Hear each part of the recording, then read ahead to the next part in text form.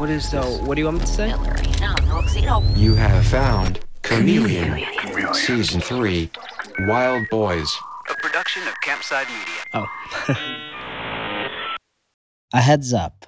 This show contains discussions of an eating disorder. If you or someone you know is struggling with eating disorders, please listen with care. The story of the Bush Boys who weren't lives in the collective Vernon memory in a very specific way. Two boys showed up in Vernon who no one had ever seen before. These two wild children appear in our community. So thin and ghostly, gaunt. They had rags on their back. And they don't have a home. They told us a fantastical story. They were born and raised in the bush. Had apparently never seen a telephone. They'd never been to school. They've never been to dentists, nothing. You know, it was like finding the lost tribe in New Guinea. The good people of Vernon rallied around the boys. I kind of made it a mission to see if I can help them. To try and lend a hand. We gave them food, clothing, and shelter because of the story they told us. And then we found out on national television the story was a lie. I found out while I was on camera. They made it all up. None of it is true. Oh my God, I can't believe this. It's me. You can't not let me Just in. wait. Where are they? We felt taken advantage of and humiliated. All these funds and time and effort had been expended on them from people in the community. It just was like devastating. But they felt no apparent remorse. No apologies. Like he was never sorry for anything that happened. I don't think he's wrong. He just struck me as so ungrateful. And finally, they left town. He walked up the gangway into the plane, never even looked back. Yeah. And it was gone. Good riddance. That's the Vernon version of the story. The one that was seared into my teenage brain 18 years ago. But last fall, I started wondering, what is the boys' version of that story? Is there something they could tell me that would make this whole bizarre series of events make sense? And I was curious to find out, given who the boys were and what they did, nearly 20 years later, who have they become? So last fall, I did something I swore I would never do again. I went on Facebook and I searched for Roen Horn. He came up immediately. So I opened a message and I started typing. Hi, Roen. My name is Sam Mullins. We've never met, but 17 years ago, in 2003, we were in the same place at the same time. I told him that I hadn't been able to stop thinking about the story and wondered, would he be willing to talk with me? I hit send and I waited. Like Tammy when she left those quarters at Cal's store with a note asking the boys to call her, I expected nothing. I set it aside. But a week later, in my inbox, hello, Sam. What a great idea. Let's do it. Roen Horn. And just a few days after that, here, I'm just trying to hit record here if that's cool. Sure, yeah. Do you want to just jump in? I'd love to know more about you too. Anything you want to share about yourself? Oh yeah. So I'm just like a Vernon kid. I was like a hockey player, and when I was like around the time that you were there, I was kind of like getting tired with the whole athletic thing. So from Campside Media, this is Chameleon, Wild Boys, Part 6, Roen. There's just so many interesting twists and turns all over this story. And that's why I'm so excited to talk to you. It really is. This is a crazy story.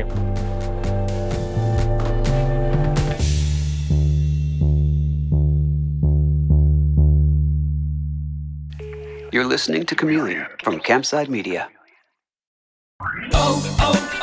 O'Reilly. You need parts? O'Reilly Auto Parts has parts.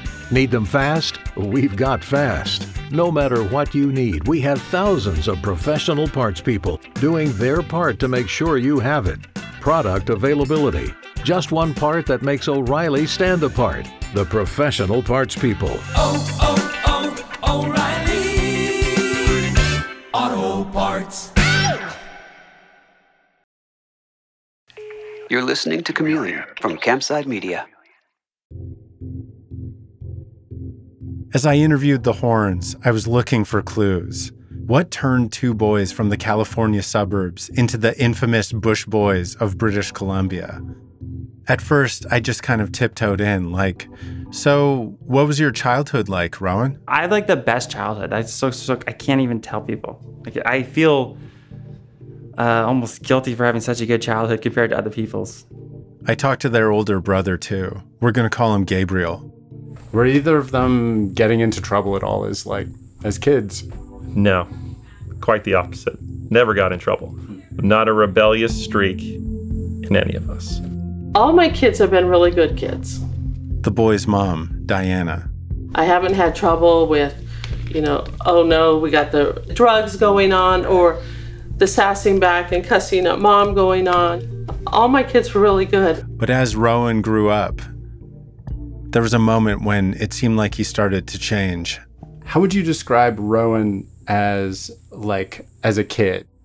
Normal 5-year-old, normal 10-year-old, not normal 15-year-old. Roen, after when he's somewhere in high school, just seemed a little less, more off the beaten path than most. I don't know what changed. What changed, it appears, by Roen's account, and by his mom's too, was the change that happens to all of us around that age. The capital C change, puberty. Where it all started for me was like my acne. I got really bad acne as a teenager. It was just like destroying my confidence when trying to have a social conversation with someone and there's just pimples all over your face. Oh, yeah. Ugly. And if you really feel when their eyes shift suddenly, you're like, oh, they just look better. Exactly. So it hurt my self-esteem, my confidence. And I was wanting to find some way to cure my acne. And when I heard this, I thought, wait, aren't there prescription drugs for teenagers who really don't want acne? Yeah, Accutane and everything like that. I never wanted to take anything like that. And this is where the story turns. Teenage boys famously don't care what they put in their bodies. But for this teenage boy, putting prescribed drugs into his body wasn't even a consideration. To understand why that was, you need to know about his parents and the house he grew up in. The Horns are a family with strong beliefs, which isn't to say that their beliefs were set in stone. They explored a lot of ideas, but once they locked into one, they locked in hard. And two things they seemed to have the strongest beliefs about were health and spirituality. They were all runners, led by Roger, who'd bring his kids along to run 5Ks with him. And Diana would always be searching her magazines for the perfect diet, a pastime that would be absorbed by some of her children. Roen and Kyle's sister went on to become a dietitian, and it was spirituality that got their parents together in the first place, Diana and Roger. Diana had grown up a devout Mormon, the fourth of 7 kids. And then each and every one of us, all 7 children, converted from Mormonism to Christianity because we became convinced we were in a cult. And Diana didn't just convert to Christianity and leave it at that. She moved to Utah, to the very heart of the Mormon church, to become a missionary against the missionariest church in the world, to try to talk Mormons out of being Mormon, which is where she met another non-Mormon missionary, Roger. I really respected his spiritual grounding, who's very much that way, and very humble and a good sense of humor, and let me win ping pong, and very athletic. Diana was way into Roger right away. She told herself after meeting him the first time, I want to marry somebody just like him. In my interview with Diana, as she talks about Roger, he smirks, half listening, doing a Sudoku beside her on the couch. A year after they met, they got married. Roger worked at an insurance company. Diana stayed home. She'd always wanted to be a mom, and a few years later, she was. They had their first 3 kids, boy, boy, girl, within a few years of each other. Then there was a 5-year gap, and then Roen came along. Roen was very much the baby of the family. You had the 3 older ones and Roen was younger. And they all adored having this, new young addition to our family, a little cute sweetie pie. As the kids grew up, Diana and Roger had started out parenting with a clear list of rules and consequences to save themselves from improvisational moments of discipline. Something like, you talk back, you get 6 minutes time out. You pinch your brother, that's 2.5 spankings. And by the time Roen rolled along, it became a little bit more relaxed. Oh, yeah. Roen experienced completely different parents than I did. Gabriel again, the oldest of the Horn kids. Or more directive or less directive? Less directive. More lackadaisical. Hey, let the kids, make their own choices, right? Do whatever they want to do, right? Come to their own conclusions about literally everything in the world. Diana and Roger cared deeply about Jesus and the Bible. Diana remembers all 4 of her children were baptized in a swimming pool in the same afternoon. But when it came to which church they belonged to borrow a sports term, they were unrestricted free agents. When I first became a Christian, it was just a regular conservative Christian church. Then we ended up at a charismatic church. We tried Baptist churches. Oh, I think I dabbled with the Seventh-day Adventist. We've even spent a little time with Jehovah's Witnesses. They had less allegiance to one specific way and more to the idea of questioning, doubting, seeking. Our whole family, I like that we would talk about things like philosophy. We wouldn't shy away from the big questions of life. We'd always be talking about some spiritual thing, and I like that. And when Roen says the big questions of life, he's not just talking about where did we come from, why are we here, is there a God? He's also talking about everything from reptilians to, just every chemtrails, every conspiracy theory there is. Aliens, Bigfoot. Conspiracy theories were a thing they talked about at the kitchen table and around the house. Oh yeah, we were a big conspiracy family. Or rather, mostly 4 people in the family were into the conspiracies. Roger, Diana, Roen, and Kyle. And the 4 of them are into conspiracies the same way other families might be into frisbee golf or musical theater. Oh yeah, the whole NASA thing, like, have we really been to the moon? That's another thing that interests us. And definitely UFOs. They asked me if I've gotten the COVID vaccine. I have. The sick people vaccinated? Have been vaccinated. Oh. The Horns are team anti-vax. What else? 9/11. Oh, 9/11. That was a really big one, even more so than chemtrails. Bigfoot. What else? My parents are convinced of the flat Earth. I'm not. Roen's dad clarifies, not fully convinced. Flat Earth, I'm probably 80% there. Well, I don't want to dive into it right away just because they make some convincing arguments. I better withhold judgment, and make sure I've heard all the sides. But they do have some convincing arguments. There's actually a flat Earth pizza place here. That's actually a really good idea for a pizza place. That part is true. Their beliefs cover the whole spectrum. Roger and Diana are interested in UFO and Bigfoot stuff.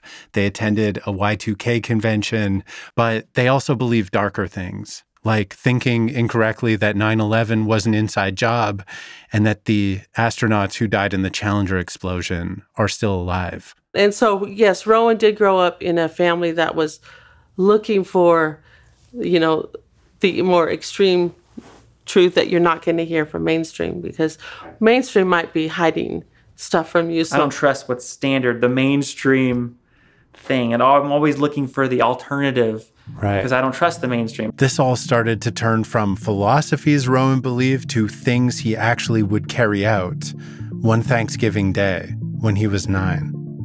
If the acne was Roen's turning point, that Thanksgiving was the starting point. That whole thing was trauma.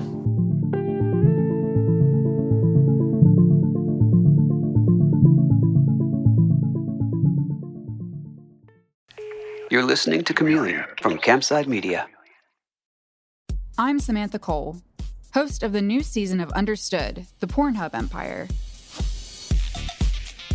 Over the course of 4 episodes, I'll tell you how a horny YouTube knockoff in Canada came to dominate the porn world, only to shatter their cheeky reputation in a massive scandal. The Pornhub Empire is a new season of Understood from the CBC. Available now wherever you get your podcasts. What if you could become stronger, more resilient, cure disease, and all you have to do is get naked in the cold? and breathe. You get into ice water, and instead of like freaking out, you relax. It's called the Wim Hof method, and Gwyneth Paltrow and Justin Bieber love it. I do the ice plunge because it's good for your body. But there's also a dark side. How many people have died doing the Wim Hof method? We can override even death. Listen on the podcast Infamous. That's Infamous, playing now. You're listening to Chameleon from Campside Media. That Thanksgiving, Diana was cooking in the kitchen, and 9-year-old Roen was riding his bike in the parking lot of the apartment complex where they lived. Yeah, I was riding over a speed bump too slowly, and it kind of got wobbly, and it fell over, and then handlebars into his gut. And I hobbled back to my house. And he comes in, and I crashed on my bike. I don't feel good. And I just sprawled out on the sofa in pain, like crying is horrible. Like I felt like I was dying inside, because I was. And then my aunt said, "Hey, we should take him to the hospital. We should call an ambulance." So my aunt finally called an ambulance. When they finally got to the hospital, they found out that Roen had ruptured his spleen, so he had an emergency splenectomy. It was right in the nick of time. And the doctor said, okay, yeah, if it had just been like an hour later, we couldn't have said he would have died. You can live a normal life without a spleen. The other organs in your body sort of pick up the slack to make up for the spleen not doing its thing. But a person without a spleen is more vulnerable to getting sick and can have a tougher time fighting off infections. During his time in the hospital, doctors would swing by to tell Roen about how his life and body would be a little bit different post-splenectomy. And I was told that you're going to have a compromised immune system. They're like, oh, if you get some pneumonia now, that could kill you. Like other people, it wouldn't kill. But now if you get pneumonia, you could die. This information sat extremely heavy in Roen's 9-year-old mind. I just came within an hour of dying, he thought. And now I'm compromised? I fell weird on my bike, so now I'm more susceptible to illness or infection for the rest of my life? And so I had that in my mind. It was then became programmed into me to think, okay, I better be extra healthy. Right. I have this compromised immune system now. The doctors told him, don't worry too much. We can prescribe you stuff to help your immune system. They were going to give me some pneumonia shots every so often. But where most 9-year-olds had been raised to see doctors as experts with answers. We're very skeptical of the doctors and any conventional treatments, because the conspiracy movement, it does have a good mix with the health movement. And we were always listening to those conspiracy radio, and they'd always be saying, no, we should, there's better ways. So that's the great thing. You could be watching Alex Jones about some conspiracy, but then now they're talking about some health topic. When Roen comes to a fork in the path, he tends not to think, should I go left or should I go right? He thinks, who made this fork? I don't trust forks. And I decided instead of continue on the vaccines for the immune system, whatever, I decided I was just going to just eat really healthy and just be the healthiest person ever. And I figure maybe my body will figure it out if I'm healthy enough. It can be devastating to have life tell you that your body's not invincible. But Roen took this news in and said, nope, not if I can help it. He became obsessed with finding a way to tilt the odds back in his favor. And this is where the one thing that everyone in Vernon knew about Roen, that he was obsessed with his diet, this is where that began. It was me trying to treat my anxiety around my own fear of death. My fear of dying from some sickness, me having control over my diet and fixing it was probably me trying to comfort myself and I do have control. I'm not going to die. If I'm healthy enough, I can control whether I get sick or not. Roen started taking a very strong interest in what he put in his body. And he started being a pest about the food that his mom was making. He'd roll up in the kitchen and be like, okay, Mommy, I want to be really healthy. Be sure you cook healthy dinners. No, I won't eat that jarred spaghetti sauce. Look at it, has that ingredients. Okay, I'll make homemade spaghetti sauce. Did you put salt in it? I can't eat that. You put salt in it. And I'm like, boy, is this kid a fanatic? But Diana and Roen were close, and Roen was the baby, so she'd make the Roen-specific spaghetti sauce and whatever else he wanted. Roen started bringing home things that he'd read about. supplements and hyper-specific health foods. His brother Gabriel would open the fridge for a snack, and there'd be strange jars and bottles, and be like, must be for Roen. Yeah, he would have ideas, and so certain products would show up, some kind of special butter, jars mailed to us of like grass powder from somewhere. How things escalated from weird supplements and demanding artisanally crafted spaghetti sauce to suddenly this kid who'd never been in trouble before, running away and cutting off all communication with the family he clearly loved. To understand how that happened, we have to go back to where we began, the acne. I think the acne was around like 12, 13, 14. Right. Yeah, I just started to really get bad acne. And I remember made me really insecure. And just thinking, man, this is horrible. Looking in the mirror, I'm like, this is awful. I look horrible. Right. Pimples everywhere. We would like try maybe rubbing alcohol and maybe a little hydrogen peroxide and a little of this and a little of that to see what we could do about it. Before you know it, his face was like red and raw, and boy, it was terrible. And nothing really helped that much. So he starts thinking about the super healthy diet he'd been sticking to since losing his spleen. It seemed to have worked. So far, none of the doctor's predictions had come true. He thinks, well, I've managed to not get sick once in years. Surely I can cure teenage acne. So Roen turns, once again, not to doctors, but to the internet. But it's not the internet we know today. Like, if you think it's hard to find sound information online now, just try to remember the chaos of the Napster, Ask Jeeves, GeoCities internet of the early 2000s. You'd be better off looking for answers scrawled on a public toilet seat or spray painted on an overpass. And then I started researching online how to cure acne myself. And then the people said, oh, it's all diet. It's all toxins in your diet. Oh, you're not clean enough inside. Oh, you need to have a cleaner diet. And all these people saying it's all diet related further made me obsessed about diet, because then it wasn't just about my immune system. Now I had two reasons. Now it was vanity and my insecurity for my acne. I wanted to fix that, but then it was also my immune system. He's now doubling down the rabbit hole when he stumbles on a word that he'd never heard before. And they were just saying, fruitarianism. Right. Be a fruitarian, your acne will go away, you'll be the healthiest person ever. Fruitarianism is exactly what it sounds like. Fruit and nothing but the fruit, so help you God. Steve Jobs was a famous practitioner of fruitarianism. And one time when Ashton Kutcher was dabbling in method acting, he was cast as Jobs in a film. So he ate a mostly fruit-based diet leading up to shooting. But he ended up in the hospital with a diet-caused pancreatitis. It's not a balanced diet is the thing. But Roen is fixated on this idea. And he was lured in part by the one thing both conspiracy and mainstream-minded teens can agree on: models. There was a model who ran a popular forum, and she said she had horrible acne. She said when she was a fruitarian, all her acne went away. Roen was in.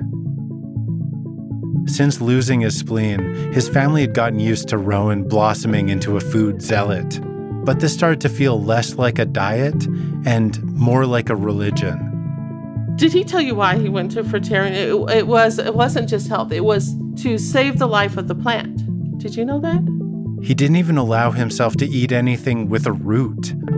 The rule was a fruitarian shouldn't eat a root because that's not a fruit, because it's killing the plant. Right. So it extends the morality of caring about animals, it extends it to plants. It's like, let's care about plants too. Why are you going to kill the carrot? What if it's alive? Right, you know? right. Why are you going to kill the onion? There's the life of the onion matters. It was like going from casual Catholicism to Opus Dei.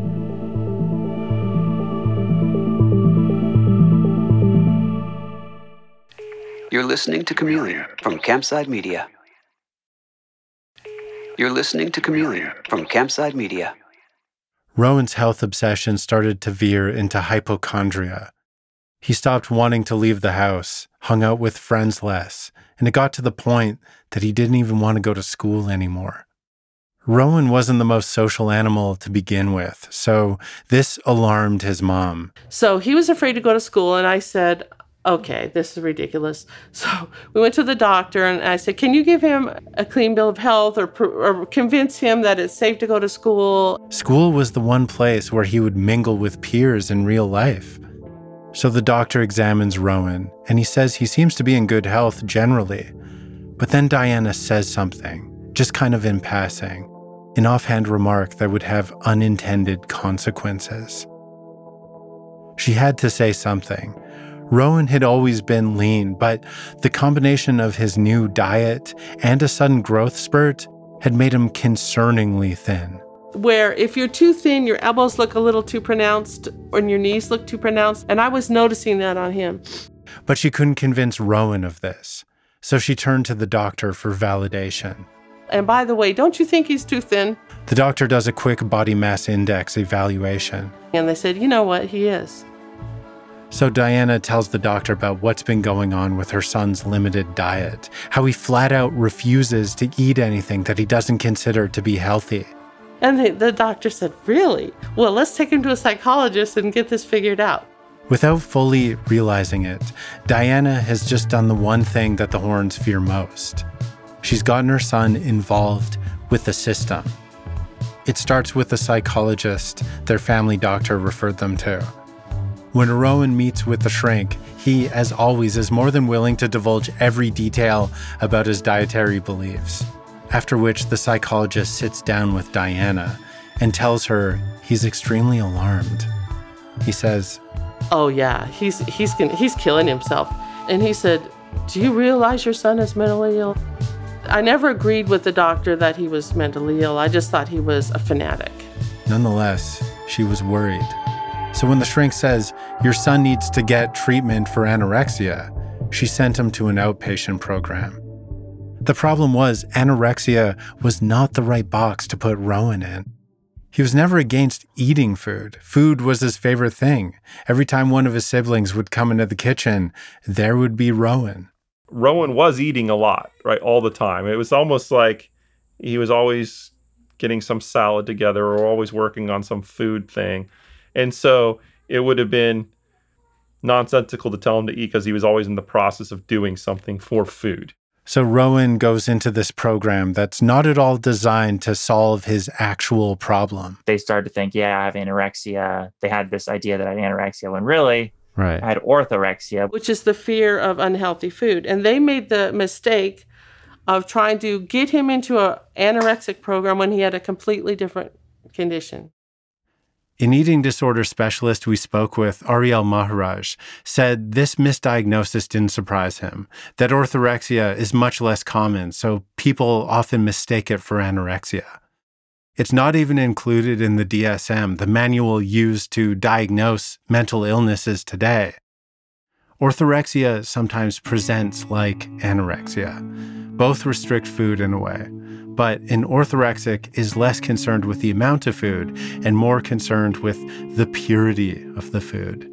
It's a very black and white belief that some food is good and makes you healthy, and some is bad and will literally kill you. Oh, you're not clean enough inside. Oh, you need to have a cleaner diet. This fed right into his orthorexia. The specialist told us that part of the drive toward orthorexia is the desire to control the uncontrollable, that if you just eat perfectly enough, you can avoid and defeat the scariest things in life, sickness, death, which is also what often attracts people to conspiracy theories. Feeling like you have an explanation for the inexplicable can feel like a sort of control. When Roen started attending the anorexia outpatient program, he refused to eat their food, not because he didn't like food, but because he didn't like their food. To him, their impure, processed hospital food. But they missed that distinction, so the group kicked him out. And then I'm like, oh, great, now what will we do? Then the doctors are like, let's just try putting him in a mental hospital. But the problem with a mental hospital would be the same for Roen. Roen would flat out refuse to eat hospital food. And they're like, that's okay if he doesn't eat our food. We'll just let him lose weight until he gets to the point where we can, tube him. Intubate him, force feed him. And I'm like, gee, this doesn't really sound like the best avenue for my son that I'm not even convinced is mentally ill. Diana could start to feel the tendrils of the system take hold of Roen. She wanted to just detangle it all, to just take her boy home, go back to the drawing board as a family. But it was too late. They're like, okay, if you don't agree to this, we are going to call the Child Protective Service. And I said, well, okay, if that's what you're going to do, I'd rather discuss this with the Child Protective Service because they're interested in the well-being of the child. Maybe when we all talk about this, they'll also agree there must be a better approach to this than the mental hospital and the tubing. Diana says she was fully complying with the authorities, checking in with doctors, bringing him to appointments. But the system wrestled control away from her. According to Diana, they said, put him in the mental hospital or we're going to take him away. All this time, Diana had been afraid for Roen, and now he was too. But Roen was afraid not for his health. He was afraid that he was about to lose his freedom. I'm just afraid of authority in general. I'm just a fearful person. I'm afraid of the government. I'm afraid of cops. I'm afraid of anything. Anyone who has power makes me afraid. Ever since Roen heard the words mental hospital, he couldn't shake this growing sense of dread. It brought up a very specific image in his mind.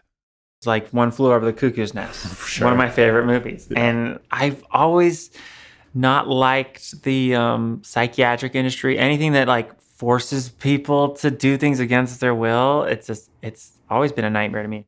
Knowing now the conspiracy diet that he'd been absorbing his whole youth, conspiracies whose staple was, the system is out to get you, guard your freedom at all costs. What happened next now feels to me almost inevitable. If you grow up believing that your own government was responsible for 9/11 and lied to you about the moon landing, vaccines, school shootings, why would you turn yourself over to those authorities? Roen was now keeping one eye on the door, waiting for the knock that meant the authorities were coming for him, determined that if they did, he wouldn't be there. I was ready, at this drop of the hat to go. I thought about it ahead of time. Okay, if they're there at the door, I'm going to do something. I got to go somewhere. And then one day, to our great surprise and horror and amazement, a knock on the door.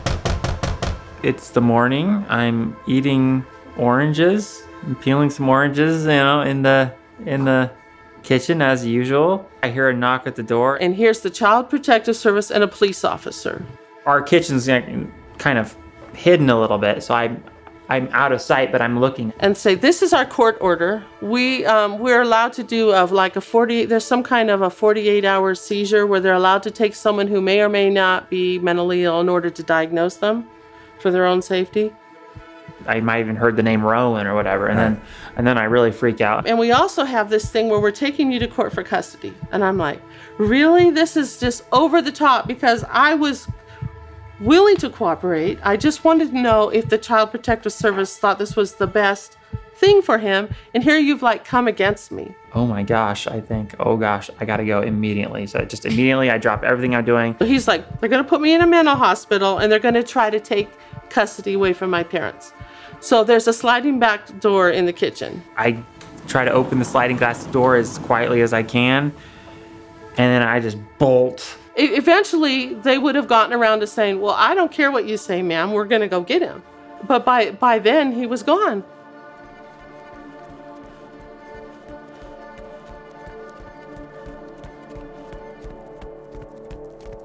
Roen runs across the lawn and hurdles his frame over the fence. I'm just running, and I make a turn, and I hop another fence.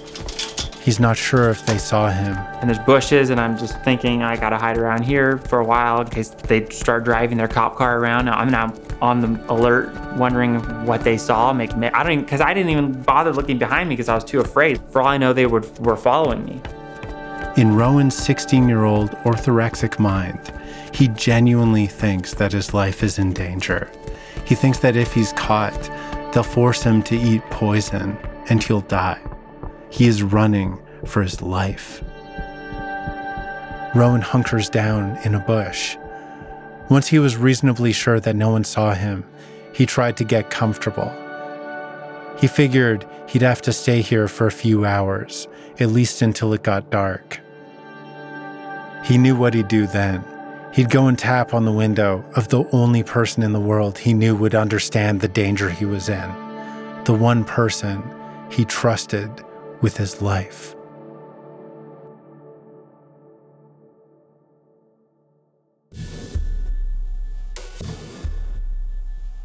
Chameleon is a production of Campside Media with Sony Music. Wild Boys was reported and written by me, Sam Mullins. It's produced by Abakar Adan, and our editor is Karen Duffin. Our senior producer is Ashley Ann Krigbaum. Sound design and mixing by Hannes Brown and Garrett Tiedemann. Original music by Hannes Brown, Garrett Tiedemann, Epidemic Sound, and Blue Dot Sessions. Our fact checker is Alex Yablon. Special thanks to our operations team, Doug Slaywin, Aaliyah Papes, and Allison Haney. The executive producers at Campside Media are Matt Scher, Vanessa Gregoriadis, Josh Dean, and Adam Hoff.